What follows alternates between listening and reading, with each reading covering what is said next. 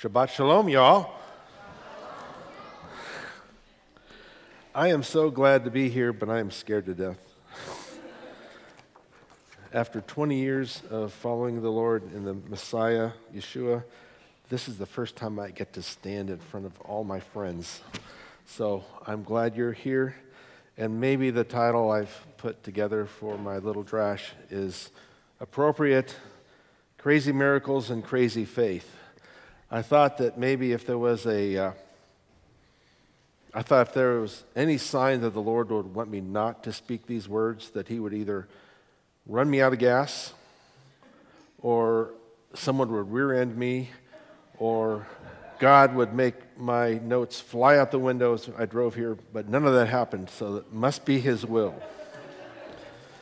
So crazy is as crazy does.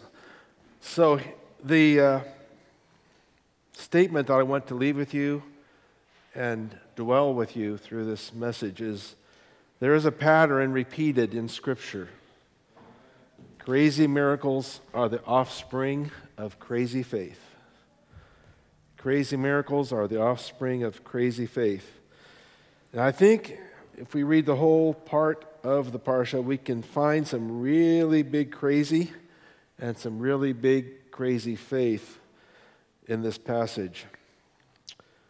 So I'm just a pilgrim trying to make some progress on my way from this world to that which is to come. And I confess I have a weakness in that I like to make myself look smarter than I really am by quoting famous books.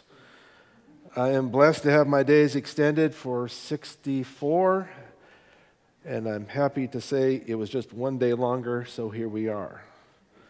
We did just move to Wichita from Amarillo this last August. Tammy's here, and my sweet wife. We love being with you all. She's originally from Arkansas City, and all of her family, her father, siblings, and nieces and nephews live in the area.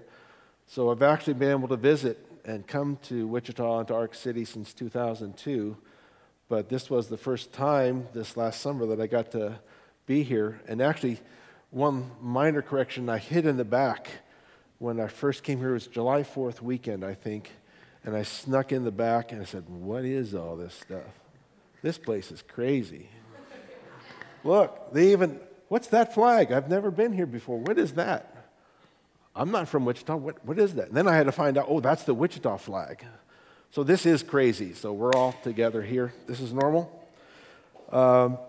So Tammy has nieces and nephews. I have 3 grown daughters and 7 grandchildren, and COVID has stopped me from seeing them all, and I look forward to changing that very soon, but God only knows when that will happen. I may have met some of you at the Snell's home during the poorhouse meetings and dinners. It's just been so fun to get to meet some of you, and I hope the Lord allows me to meet more of you through the years. Most of the time I do hang out in the back with Kim. We try to keep the lyrics and the liturgy going in the right order, but you can never make electrons behave. They're always on again and off again. So it's a little difficult sometimes. Forgive us in advance. My lifelong journey of faith began as a child and as a teenager and an adult, and I finally enjoyed the view of a Jewish Messiah since the mid-1990s. And my grounding in Messianic life began at Adat Yeshua in Albuquerque, and for about 5 years I lived among Jews and Gentiles and learned about this amazing perspective of Yeshua, Jesus. He's Jewish. Oh yeah, I knew that, but he's really, really Jewish. And the whole liturgy and the whole thing that we practice here is something that occurs weekly, not just here, but around the world. These words in Hebrew and English and whatever language that the congregations are located, are all unified in praise to the one true God. And that is the beautiful thing. I've been lucky enough to travel around the country and meet many different congregations in Ohio and New Mexico, in North Carolina, and it's just been amazing to me to see how God is bringing more and more people to knowledge of the one true God through the Messiah, the Jewish Messiah, the King of the Jews. And I am not Jewish. I have had exposure since a young child to Reformed Jews, and it was amazing to me. Yeah, we have the same Moses. Abraham, that's in their Bible and ours, I guess. And there are other things that just matched, and I said, what's the difference? And through my pursuit of Shabbat and what is Shabbat, it's just been a miracle of learning. So, the message that I'd like to share today comes down to the Torah portion. What is God trying to tell us in these words of the Scripture? And I've found three big ideas that I found woven throughout this whole passage that are the big catch. Number one, healing damaged relationships within families is a very important, very risky, very scary, very crazy, and very important. Second of all, lessons learned in those healings do not only benefit you and me as central persons to that reconciliation, but those healings prepare the next generation that witness these healings, and they get to practice reconciliation themselves later. And last of all, which I hope will follow through, no matter what happens, God still rules over the crazy people, crazy things that spring upon us. God still rules. God is God and nothing less. Man is man and nothing more. So, just to put this into context, I enjoy hearing the Scripture read in Hebrew. My daughter is actually much proficient at Hebrew, and she actually teaches Hebrew school in an Orthodox congregation to the preschool or the children in Baltimore, which maybe I'll hitch a ride with y'all. I don't know if they'll let me stay there because I'm Messianic, but it's okay. But I'd like to read the section of this in English, and why not? Enjoy. Okay.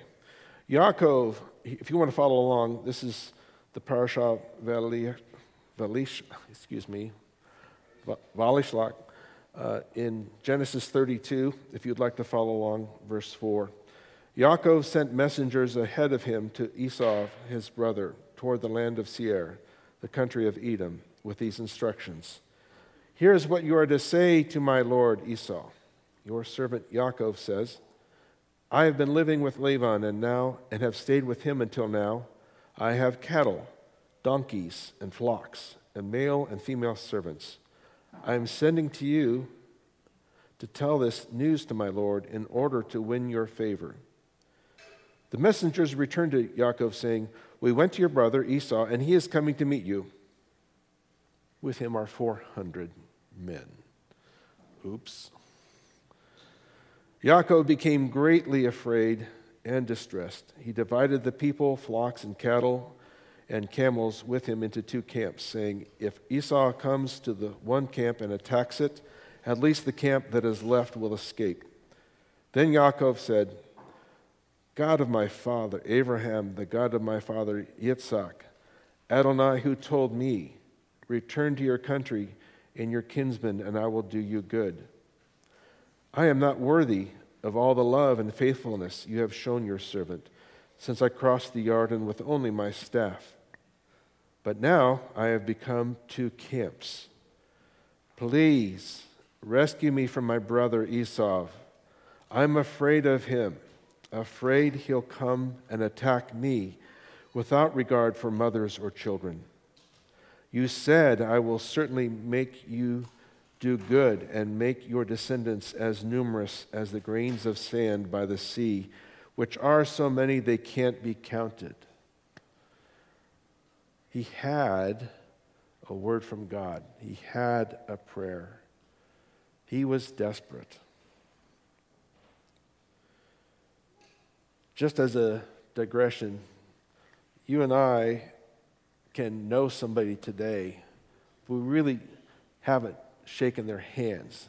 We can meet them online, we can have conferences, we can teach classes, we can learn classes, we can do all the things that come with seeing a face and words, but we don't really get to know them as deeply as it takes to be present with someone.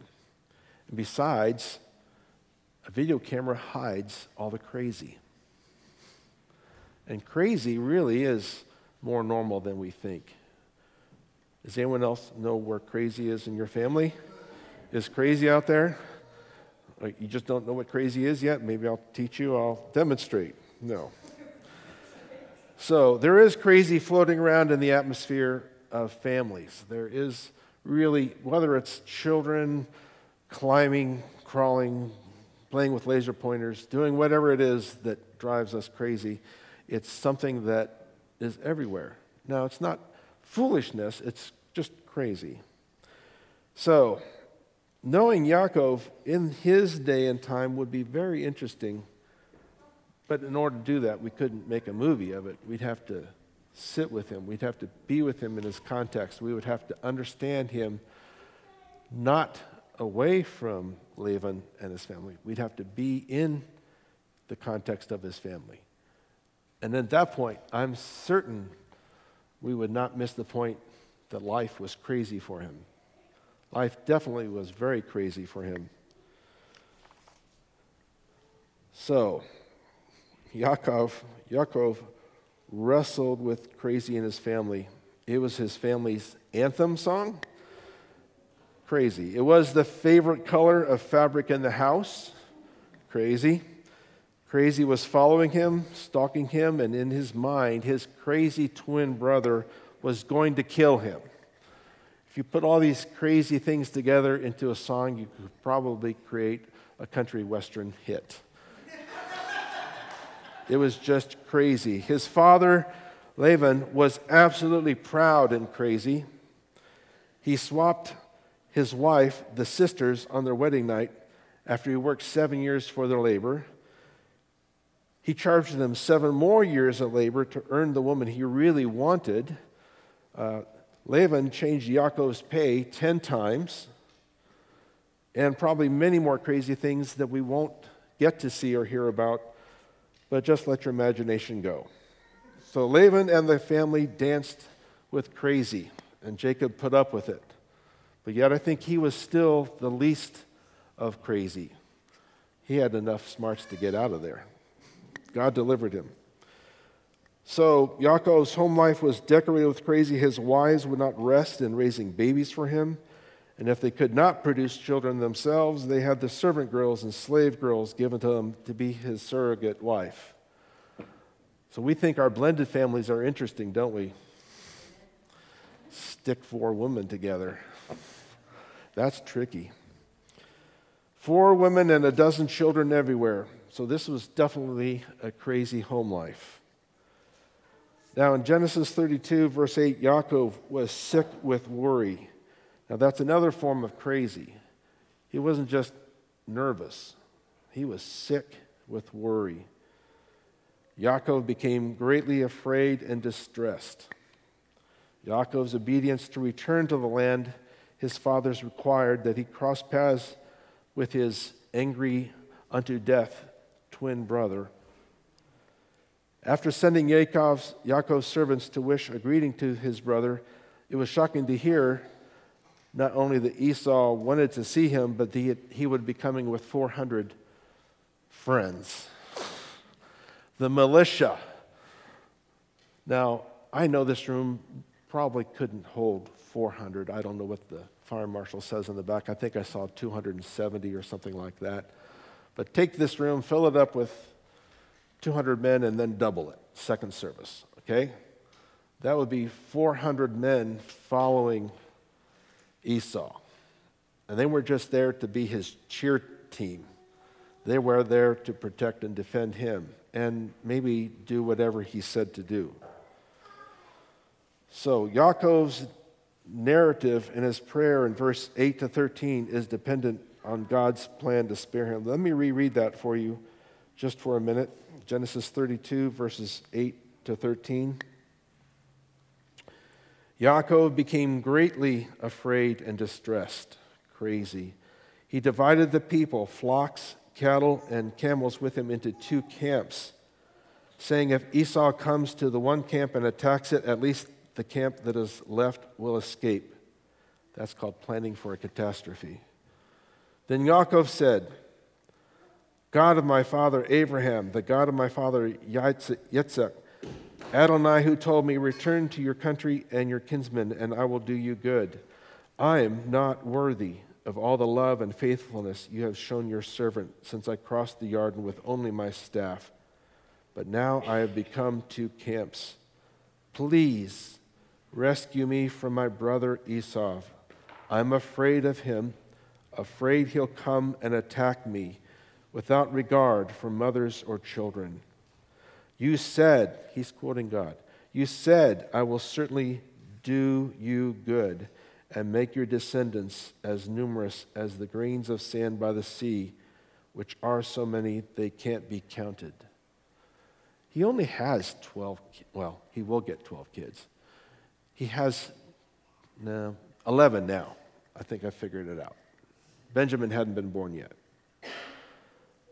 But Yaakov knew his destiny, but he had to remind himself that God also knew his destiny. He had a promise in his mind that he had heard from his grandfather, from his father. His family story was a destiny, a destiny, a destiny. But then he spent 20 years in crazy. So he has a destiny in crazy? Well, read the rest of the Testament, Old Testament. You'll recognize crazy. It's there. It's really there. So that prayer sparked something in Yaakov. That prayer was answered. Adonai gave him insight that he already knew. Verse 14, he chose from among his possessions the following as a present. Oh, yes. He remembered Esau's love language was gifts. He knew his brother. He had a twin brother. Twins, do they know each other? Any twins in here? Any twins in here? Anyone ever known a twin? Anyone ever known a twin? They can sometimes not only look alike, they can actually think and talk alike. And there were times when I was talking with twins on the phone, I'd say, is this James or Jim or Sam? Is this James? I couldn't tell. But they know each other. They really do understand each other. And that was a revelation that Yaakov had. It wasn't just a bribe. It was his love language. It really was something that God provided to him. Now, to put into context this love language and what was going to come, I don't know about you, but the first time I came to Kansas to woo my wife, future wife, I jumped along for the ride to Ark City to see the Arkalala Parade. Now, who's seen or heard of the Arkalala Parade? 1, 2 people? Okay, this is a 3-hour event. It's not your little town parade where they come and go and then in 15 minutes it's over. This is about 3 hours. And it's not just a few people that show up, it's the whole crowd. And I never knew that a small town parade could last 3 hours. But what we're going to see and hear about is the parade Yaakov put on for his family was more elaborate, more prolonged, more of a demonstration of his love for his brother. So, I'm going to read a list of the livestock that he gave. I want you to imagine if you think they could fit in this room. Verse 14. He stayed there that night, then chose from among his possessions the following as a present for Esau his brother: 200 female goats and 20 males, 200 female sheep and 20 males, 30 milk camels and their colts, 40 cows and 10 bulls, 20 female donkeys and 10 colts. You know, I added that all up. I think I got 580. 580 head of livestock. Now, definitely could not use this room as a barn. It would take the whole lot. I'm sorry, the garden would probably be eaten by the time they all filled in and then left. But that's the size of the parade of livestock. Not just the animals, but then it was the shepherds and the servants that took them. So this was not just a 15-minute, here it is, done, here's my gift, please spare my life. This was a very big demonstration of love, very big demonstration of a love language. So, but wait, there's more. This was just half of his livestock. He created 2 camps. He separated them out. And you don't just have Camp A and Camp B next to each other. You'd have first camp and then far enough away that you wouldn't have to worry about another group being lost. They would be over there. So it would have probably been very easy for Yaakov to just say, okay, all y'all, here you go. We're going to go front and first. But he gave them very specific instructions. This wasn't just a cavalcade of shoving animals down the road. It came in a specific message. It's a very specific, purposeful message. There was a message that was going to be made by each servant with a gap between each. In verses 17 to 21, he instructed the servant in front. When Esau, my brother, meets you and asks you, whose servant are you? Where are you going? And whose animals are all these? Now that'd be interesting to go down the road and all of a sudden you find 250 sheep. Well, that's a little bit of a surprise.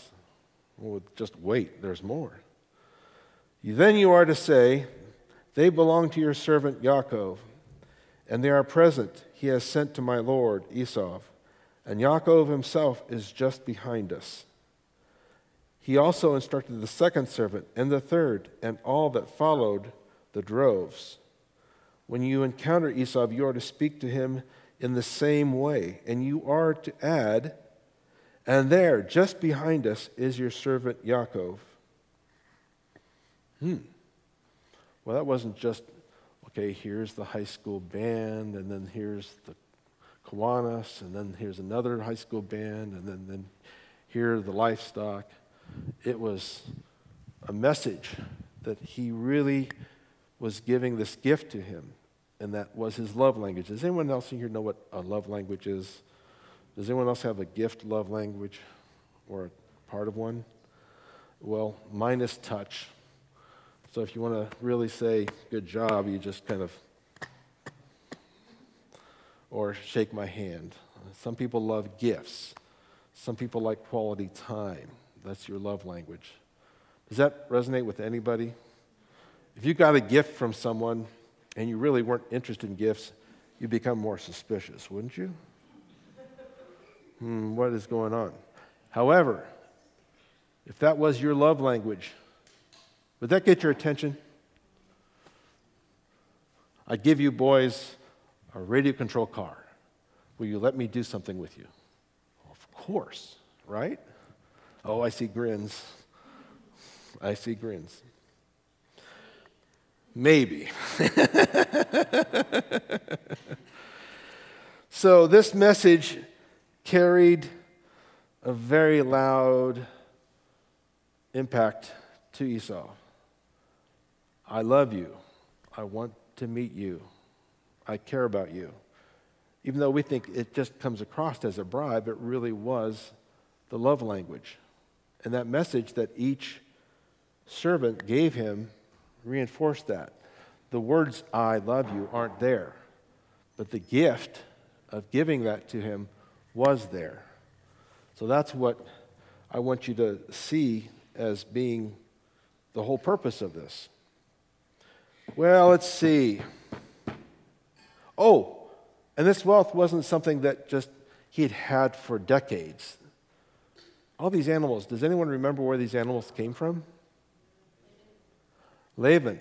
And no, it's actually Yaakov who raised the animals from the striped animals, and he ended up creating more striped animals, and that was his wage. And so by the time he was done, he gets over 1,000 head of livestock. That's a lot. And he just did that within the last 6 years. Moses had more, yeah, all right. But this was the best part. This wasn't something that he'd worked hard for his whole life savings. This was something that God had blessed him with and given him prosperity. So if God had given them that prosperity, was he really attached to all of that? No, he was just blessed. So he was able to release that gift much freely, much easier to share and give generously. So even though that was a lot, this is a lot of livestock. It's not all of it. This is just half of it. So this is an experience of generosity that Esau wasn't expecting. But I do think it triggered one thing. Well, let's see. Did it work? Got to jump ahead to Genesis 33. Still in the same parsha. Verses 1 through 4. I'm going to read this slowly and let it sink in. Genesis 33, verses 1 through 4. Yaakov raised his eyes and looked out, and there was Esau coming, and 400 men with him. So Yaakov divided the children between Leah, Rachel, and the two slave girls, putting the slave girls and their children first, Leah and her children second, Rachel and Joseph last. Then he himself passed on ahead of them and prostrated himself on the ground 7 times before approaching his brother. Esau ran to meet him, hugged him, threw his arms around his neck, and kissed him. And they wept. They wept. So did it work? God answered the prayer. Yaakov remembered his brother's love language. The message was met with reconciliation.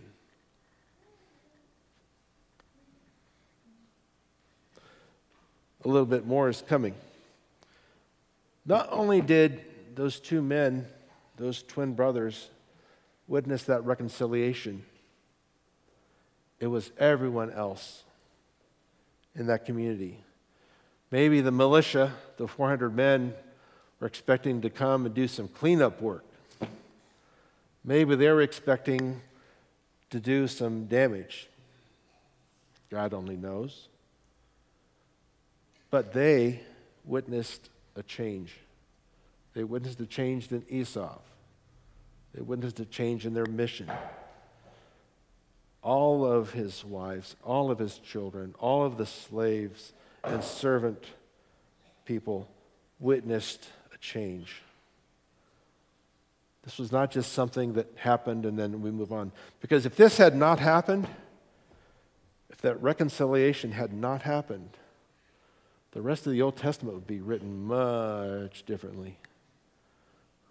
Would not have been written the way that we read it now. Because that reconciliation brought about a safe move of Yaakov into the land. Of course, I hate to say it, spoiler alert, there's more crazy to come. They just can't believe what's happening next. But anyways, this reconciliation was not just seen by the adults. It wasn't just seen by the adults. Have any of you seen, just to put this into a context, has anyone seen that picture of the Golden Spike where the East Railroad met the West Railroad? They built the railroad across the country, and at last, it didn't take a horse and a buggy to connect traffic. It was just one big momentous event, and it was in the middle of nowhere. It was in the middle of nowhere. But the pictures that I've seen in history show, the eastbound and the westbound train, and they're both together, and they're parked nose to nose, and there's not just 10 people, not just 20 people, but hundreds of people, just gobs. And it's a photograph, and then there are people who do drawings and paintings, and it's just fascinating. But it's a historical moment. It's a very important thing because guess what, kids? You couldn't have gotten to the East Coast or West Coast, gotten anything from the East Coast or West Coast, food, lumber, whatever, until those trains connected. Now, of course, you fly there in 2 hours. How is that possible? So anyways, the item that I want you to put into context of a picture of seeing something similar to the Golden Spike ceremony is Yaakov, Esau, 400 friends, all of the servants and slave girls, and beneath that, all of these animals and camels in the background. There might have been elephants and giraffes, who knows?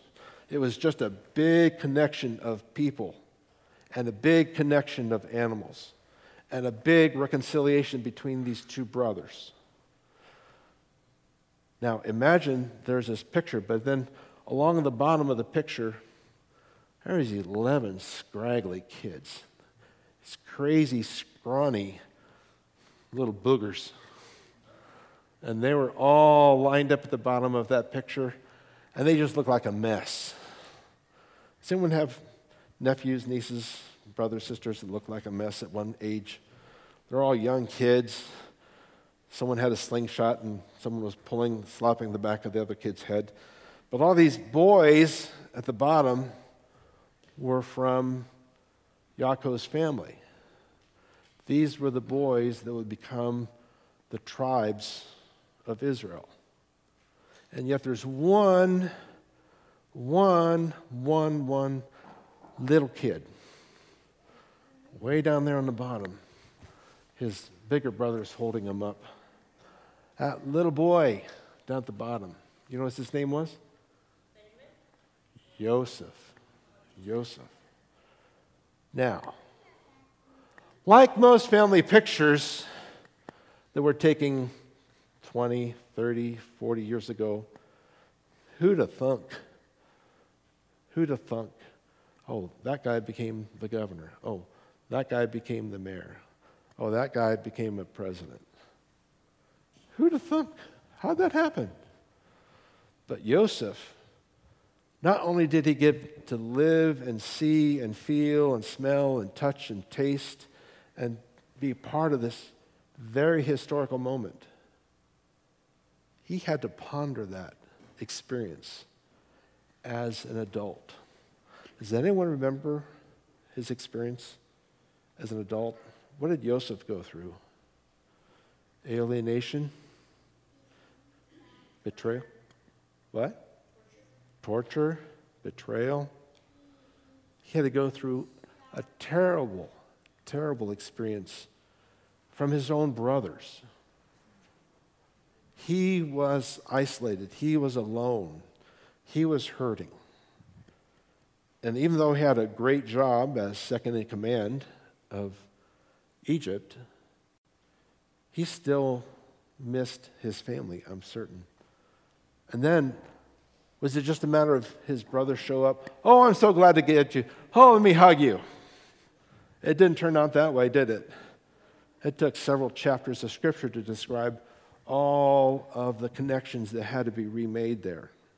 And then even after that occurred, his brothers were suspicious that he remembered and still had angst in his heart from them. But that's what I want us to see. It wasn't just Yaakov and Esau that witnessed and felt and reconnected. It was the whole family that needed to see what happened. Now, I know there are people in my family that need to see and understand what reconciliation is. I'm afraid to confess I've had crazy in my family. I've had crazy with my daughters and their families. Some of them dance with crazy probably more than Laban, but that's normal.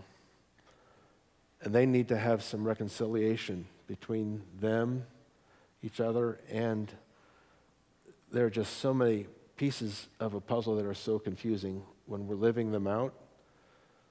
But this is God's mandate. This is God's purpose. Not that we just enjoy worshiping and loving God, not that we just enjoy singing and dancing, not just we enjoy the words of Scripture, not just that we have a future eternal life of destiny with God's children. Not just that.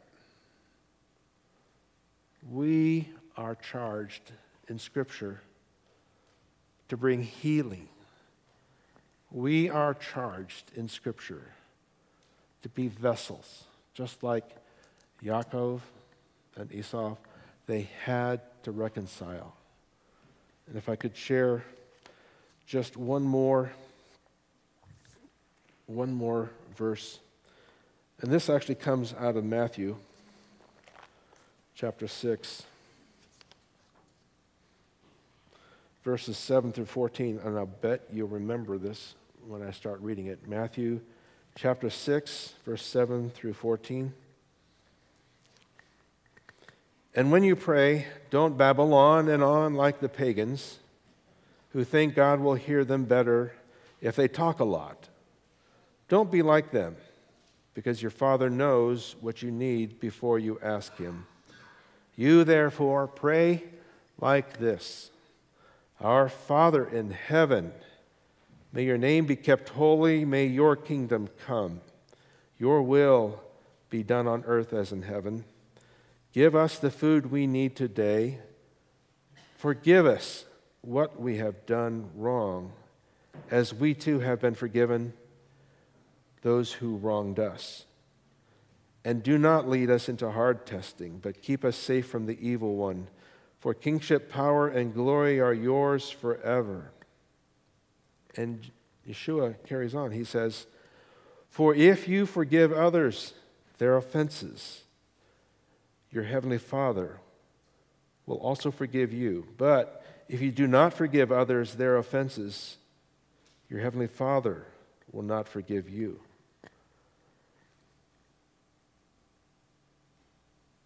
I don't know. That sounds close to the 11th commandment. It's not just love God with all your heart, soul, and strength.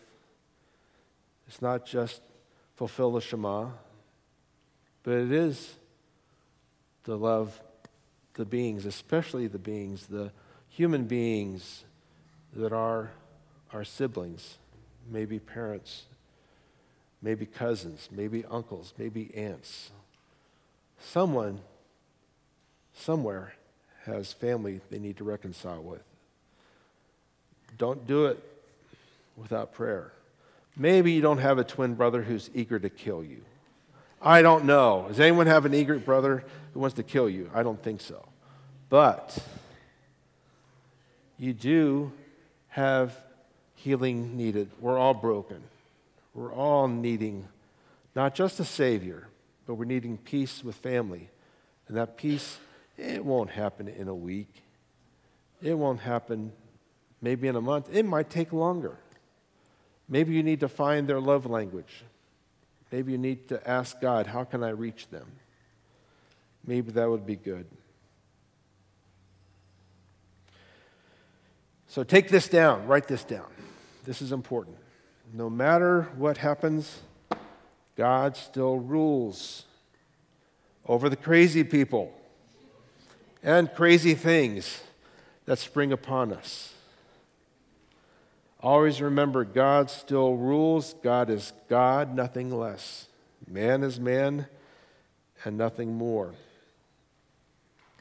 And if I could just leave with you one of my favorite life verses, it's from Micah chapter 6.